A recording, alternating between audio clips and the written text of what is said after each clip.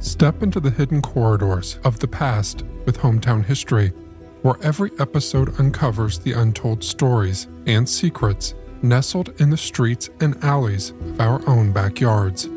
We bring history to life, revealing the extraordinary in the ordinary, from local legends to forgotten tales that shape the communities we know today. Tune into Hometown History and embark on a journey through time, right from where you are. Soundsington Media! It's one of the most important nights of the year. At the midway point between the fall equinox and the winter solstice, all the villages surrounding yours prepare for the most revered of the 4 yearly fire festivals. You've been working to harvest the crops that will get you and all the nearby families through the winter.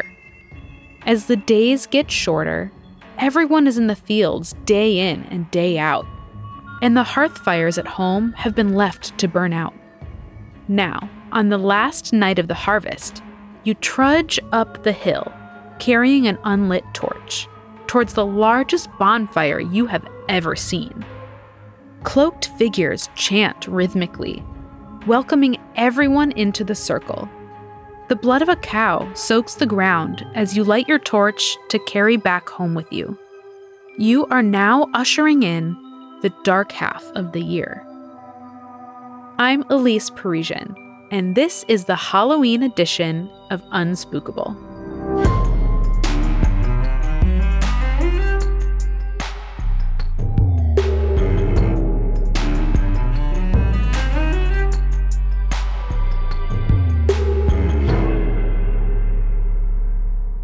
If you're used to dressing up as a favorite character and trick-or-treating, then the story at the top may not be quite the Halloween you were expecting. But it is how Halloween started. Many historians believe that the holiday many people in the Western world celebrate on October 31st every year began as an ancient Celtic tradition called Samhain, a Gaelic word meaning something like end of summer. There is some debate about differences in Celtic languages and cultures, but it's possible that Celtic people inhabited much of what is today Central and Western Europe from around 1200 BC. To mark the end of summer, the harvest, and the coming winter, the Druids, or Celtic religious leaders, would hold the festival of Samhain, which may have included animal sacrifices, prayers, presentations before chieftains or nobles, and other community rituals. There is evidence that Samhain was what many modern religions would call a holy day, one of the most revered of the year. If you didn't participate in the festivities, which sometimes lasted up to 3 days and 3 nights, you were thought to be shunned by the gods, or cursed with illness and even death. Slowly but surely, after hundreds of years, Christianity began to dominate the religious festivals of Europe, with pagan rites like Samhain in some cases forced into the shadows. In order to encourage pagans to convert to Christianity, early missionaries are thought to have used pagan dates of significance, such as Samhain, to create the Christian calendar, believing that if the holy days were the same, more pagans would convert. In the year 731, Pope Gregory III is said to have declared November 1st All Saints' Day. This day celebrates all known and unknown saints, or people of the highest holiness in the Christian faith. The Feast of All Saints sought to honor the living and the dead. And the night before the celebration of the saints, or Hallows as they were sometimes called, was referred to as All Hallows' Eve. And then later, you guessed it, it became Halloween. Whether pagan, Christian, or otherwise, it's clear that this time of year brings up ghostly vibes for everybody, with many cultures in the Northern Hemisphere marking the time after the fall equinox as a time that the separation between the living and the dead is most fluid. Around this time that the days are getting shorter, many Mexicans celebrate Dia de los Muertos, or Day of the Dead, on November 1st, a festival to honor those that are no longer with us. Perhaps there's something about the sun setting earlier, the hint of chill on the breeze, that reminds us that the border between life and death is thin at best. But what about All Hallows Eve? How did we get from animal sacrifices to plastic pumpkins filled with chocolate? More on that when we return. If someone has not heard of Halloween, I would tell them that it's about costumes and like trick-or-treating and like eating candy and stuff, and also celebrating the Day of the Dead. How I would describe Halloween? It's like this really fun day where you walk around in a costume and you knock on people's doors and you say trick or treat, and then they give you candy. My family Halloween traditions involve trick-or-treating, of course, watching scary movies, picking out costumes, and we also love to go to spirit stores and like see all of their creepy stuff they have. So some traditions that me and my family have during Halloween is just last year we started these things. They're like a 13-day countdown for Halloween. And like each day you get a blind bag and you open it and there's a little mini Funko Pop, like a Halloween character in it. Have you ever carved a pumpkin? You may have seen quite a few while walking around during the Halloween season. Whether they are real pumpkins picked from the patch and carved by hand, or the shape of a jack-o'-lantern's iconic toothy smile made from decorative paper or orange lights. Many of us see tons of them in the days leading up to October 31st. But what if instead of pumpkin imagery up and down the street, you instead saw a bunch of turnips? Many think that the tradition of carving pumpkins and putting lit candles inside them came from the Samhain tradition of carving out and lighting turnips or radishes to ward off ghosts and evil spirits. In ancient times, when there was no electricity and hardly any other light in people's houses, the image of those lights would have been pretty eerie. As Samhain was slowly combined with Christian holidays, a new tale became popularized around the jack-o'-lantern. Legend has it that a man called Stingy Jack was in a battle of wits with the devil. He managed to trick the devil and trap him. And the devil promised if Jack let him go, then he would never go to hell. So when it comes time and Stingy Jack dies, he finds out heaven doesn't want his soul either. With nowhere to go, his soul roams the earth, in some versions, lighting his path with an ember in a carved root. In other versions, the devil himself gives Jack a burning lump of coal in a carved-out turnip to light the way. It is said that locals eventually began carving creepy faces into turnips to try to drive Jack away, along with any other ghosts. Stingy Jack became known as Jack of the Lantern, and later, Jack-o'-lantern.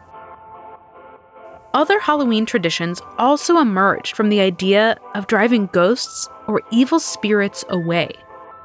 Many think that the Celts began the practice of dressing up at Halloween to trick the evil spirits they believed would appear on Samhain. If you dressed up like a ghost, maybe you could trick the ghost into not bothering you, thinking you were like them. Good logic for sure. But then, how did candy get thrown into the mix? In the United States, it is estimated that about half of the population celebrates Halloween, with over 95% of them buying candy. That's something like 165 million people buying candy for one day. The practice of trick-or-treating as we know it today may have evolved from the tradition of souling in Western Europe. Connected to All Saints' Day on November 1st and All Souls' Day the day after that on November 2nd. People would go door to door asking for soul cakes or small cookies in exchange for prayers for the dead in purgatory. One account of souling in England published in 1886, tells of children dressed in fantastic costumes. The practice took a more secular turn and became guising, where some children dressed up to scare unsuspecting neighbors and swapped the prayers for tricks. Eventually, this turned into trick-or-treating in the United States. The candy became mainstream in the mid-1900s when people began providing treats to children in hopes that they wouldn't trick or scare them. So if you say, trick or treat, when you knock on someone's door, it used to be assumed that if they didn't give you something, that meant you would play a prank on them. Of course, we at Unspookable can't condone scaring the pants off your neighbors, but we will share more Halloween night traditions right after this. Everybody shush! William Shatner has something to say. Cat and Jethro, Box of Oddities. What do you do when the woman you love dies?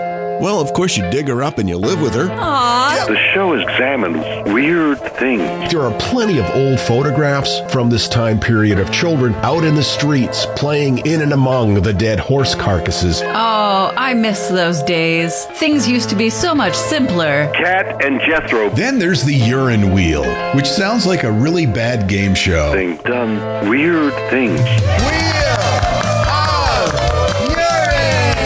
Cat and Jethro, Box of Oddities. That is really mysterious. Join Cat and Jethro Gilligan Toth for the strange, the bizarre, the unexpected, as they lift the lid and cautiously peer inside the Box of Oddities. The Webby Award-winning Box of Oddities podcast from Airwave Media. Halloween came from a pagan holiday where everyone would wear costumes so they could blend in with the ghosts. The origin of Halloween began from the Day of the Dead and celebrating them and honoring our lost family members and just kind of having fun. On Halloween it's the day where the veil between the living and the dead is the thinnest, so it's easier for ghosts to come into our world. One weird fact I know about Halloween is that before they carved pumpkins, they carved turnips or potatoes and put coals or candles in them to use as lanterns to guide the people who are trick-or-treating. I'm gonna tell you all something really creepy and weird about Halloween, and it's a fact. So get ready. They actually used to wear Halloween masks and costumes to ward off evil spirits or just spirits because they thought that they would come back from the dead and take your soul back with them. And so that's why they would wear that stuff. It's creepy. Happy Halloween! Are you the type of person who seeks out haunted houses or scary stories by a bonfire on Halloween? Or do you prefer the lighter side of dressing up and going door to door or playing games like bobbing for apples? We talk a lot on Unspookable about how just the very concept of the dark activates a sense of mystery and danger in our animal brains. Centuries ago, before electricity, All Hallows Eve would have been very dark, except for maybe the light of some jack-o'-lanterns or bonfires. Under this darkness, trick-or-treating in scary costumes becomes even more frightening. Today, many of us go door to door when it's still light out, or when there are street lights, decorations, and other electrical lights to light our way. As we've developed the technology to keep the darkness away longer, we sometimes have to manufacture the conditions for bigger scares, like designing whole haunted houses that bring the darkness inside. As fun as being scared can be, there are other Halloween traditions that come from the idea that this time of year enables us to reach realms beyond our own, to lift the veil, so to speak. One popular ritual was mirror gazing, which usually involved holding up a mirror and asking a question in order to catch a glimpse of your future in the glass. In another tradition, people would write secret messages to each other on pieces of paper using milk as ink, and the notes were then folded and placed into walnut shells. When the shells were heated over a fire, the milk would brown just enough for the message to mystically appear on the paper for the recipient. Bobbing for apples also came from a type of fortune-telling ritual, where the apples would represent suitors, and women would try to catch the apple of the person they wanted to be their date. Of course, these days, the apple can just be an apple if you want it to be. Will you be partaking in any All Hallows Eve traditions this year? Remember, no matter how you celebrate, be sure to pay attention while you do, because the barrier between our world and the next is thin this time of year. You may want to go looking for dead spirits, or a glimpse into the future. Or you may want to dress up and be scared. But not too scared, right? After all, it's just fun and games. At least, that's probably what the ghosts want you to think. Thanks for listening to Unspookable. I'm your host, Elise Parisian. This episode was written by Eleanor Riley Condit, produced and edited by Nate Dufort. Our theme song and additional music composed by Jesse Case. Our logo was created by Natalie Kewen. Special thanks this week to our guests Ava and Ayla. You might recognize Ayla, along with her sister Kala, from the podcast Scary Stories for Creepy Kids, short and spooky stories for kids by kids. You can get their amazing show wherever you get podcasts. And keep an eye out, as they also have 3 books available now on Amazon by searching Scary Stories for Creepy Kids.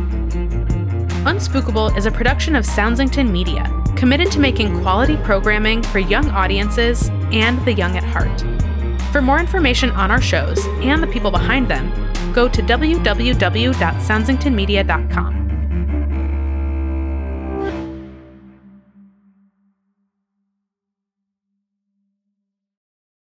Let Mysteries at Midnight be your destination for detective whodunits and captivating mystery stories. You'll hear classic stories like Sherlock Holmes, Agatha Christie's Poirot, and short tales from H.G. Wells, Charles Dickens, Edgar Allan Poe, and others. I'm Christopher, and I read these classic stories in the soothing style of a bedtime story, so you can listen to them in bed when you drift off to sleep. Search for Mysteries at Midnight on Apple Podcasts, Spotify, or your favourite podcast app, and follow and subscribe so you don't miss out on new episodes.